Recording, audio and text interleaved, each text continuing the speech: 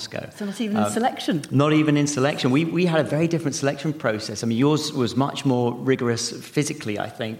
And it reminds me of speaking to some of my Canadian colleagues who do all sorts of bizarre stuff during the Canadian selection process, like having to dive to the bottom of pools and do the jigsaw puzzles and things, and being locked in a room that's filling with water and having to do mental exercises before you can get out. The European Space Agency was actually very civilised in comparison. That would be a way to improve on GCSE results, wouldn't it? In the classroom. Anyway, I'm just thinking how sad it is, though. If you'd managed to do everything, you didn't vomit, you got to the bottom of the sea, you did all that stuff, but you weren't very good at jigsaws. That's a really... I can't find the corners. All of this in the psychological training and psychological testing for our selection was a lot of this, on a two-dimensional piece of paper, can you envisage what it's like in 3 dimensions, twist round this apparent shape 90 degrees in a certain way, and what shape do you end up with?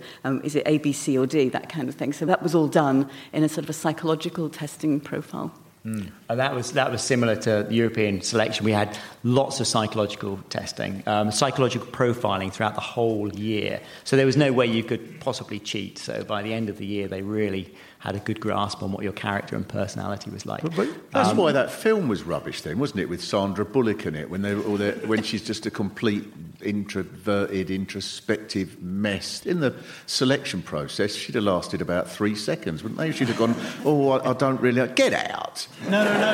Mark, you don't remember the scene where she did a 300-piece jigsaw puzzle of Corfe Castle? Yeah. So...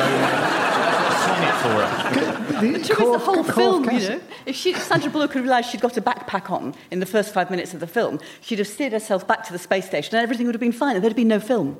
So, Can I just say that for people listening to Monkey Cage, you will have heard last week's episode where Robin also mentioned Corfe Castle in a different context. Would you like to tell people? No, I won't. You'll have to listen and find out some of my Corfe Castle secrets. Today's episode is brought to you by English Heritage. Yeah, he had an erotic dream about the masonry at Corfe Castle. Yeah. Well, it was a show all about the science of dreams, right? It wasn't halfway through a show about periodic tables saying, can I stop you there, Professor? I had a dream about Corfe Castle and it was eroticised masonry. That would have probably meant...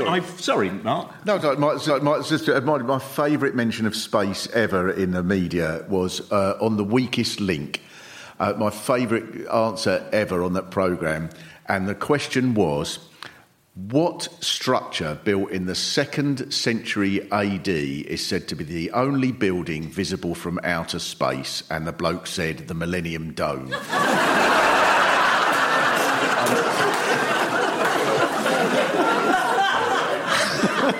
To be wrong for so many reasons. But Tim, you were, I suppose you took the traditional route in a sense that you were a test pilot. Yes. Before. Yeah. So yes, it was much more traditional. Having said that, my colleagues were not all military test pilots, and we have scientists, engineers, medical doctors, all selected in the European Space Agency, and school teachers as well within the astronaut corps. So we select from a much more diverse background now than when people might traditionally think back to the Mercury, Gemini, Apollo program and those early Russian cosmonauts as well, who are all kind of alpha male fast jet test pilot community. So it's very different now. And what's fascinating is to see how the selection criteria has changed over the years as well, from going the very initial sort of testing of spacecraft into the unknown and pushing the boundaries, to now looking at long duration spaceflight.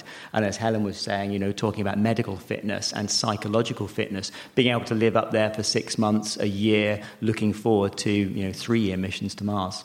Is that the biggest obstacle now, then? Because that's sort of, as the lay person, that's what you hear when they're talking about, for instance, people going to Mars. That seems to be the biggest obstacle, not the actual business of getting someone there, but of getting someone there without them going so doolally they can barely do a six jigsaw piece Lulworth Castle.